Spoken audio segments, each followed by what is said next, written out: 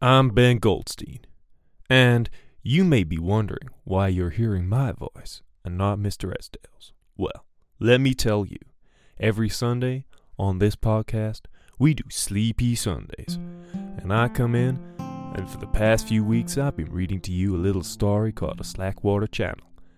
And if you don't mind, I'd like to continue to read that story for you today. We're just about getting to the end of it. There's not much left, so let's get straight down to it on today's Sleepy Sunday. The voice of the man with hair draped in wet slicks across his face came singing out from the river, something tuneless and for nobody but the open channel and the banks either side. As he bobbed and star-floated, another sound joined the evening's gathering darkness, as the radio fizzed into life and mingled with the splashes and laughter, and the deep motor hum of a tug that was lazily winding round the bend. The boat pulled slowly across the flat bay, sputtering and churning the turning tide, a long, thick wake dragging behind. The waves scoured the water's edge, mulching the stones of the bank and sending ripples flying out across the mirror-glistening palette of pebbles and wet mud. As it drew closer, the squat face crumpled in a frown and soured. Wiping away tears, he jumped up and grabbed the radio that squeaked and hissed a little as the aerial swung in his hand. With the guitar that had been left by the side in one hand and the radio in the other, he scrambled back up the slope, away from the encroaching wake, the sound of the fat tug's blubbering motor growing and overcasting the small splashes and wordless voice that sung from the darkness. The water slowed and stopped, settling back into the river channel bed with a sigh, and the night sucked up the sounds of the tug as it wound away and grew silently glowing off in the gloom. The radio still burred from where the shaky hands had left it down.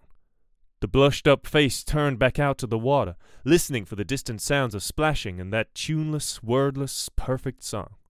His ruddy heart began to beat up into his head as he clicked the radio off and strained to hear the man sing.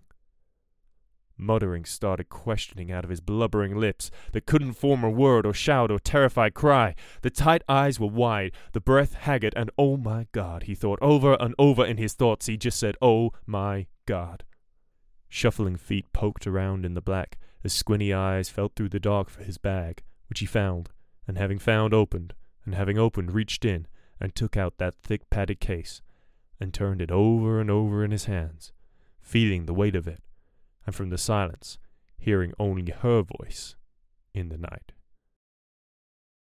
And that, folks, is the end of that little story. Thank you very much for coming with me on this journey for the last few Sundays. I've really enjoyed being on the airwaves with you.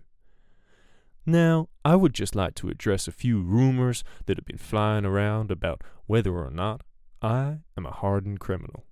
That's right. There were some accusations thrown by a certain John Cotton, who said that I was a hardened criminal and that I would need to be brought to justice. That's all from me. Thank you very much for tuning into this episode of the Ben O'Clock News. I've been Ben Goldstein. Goodbye.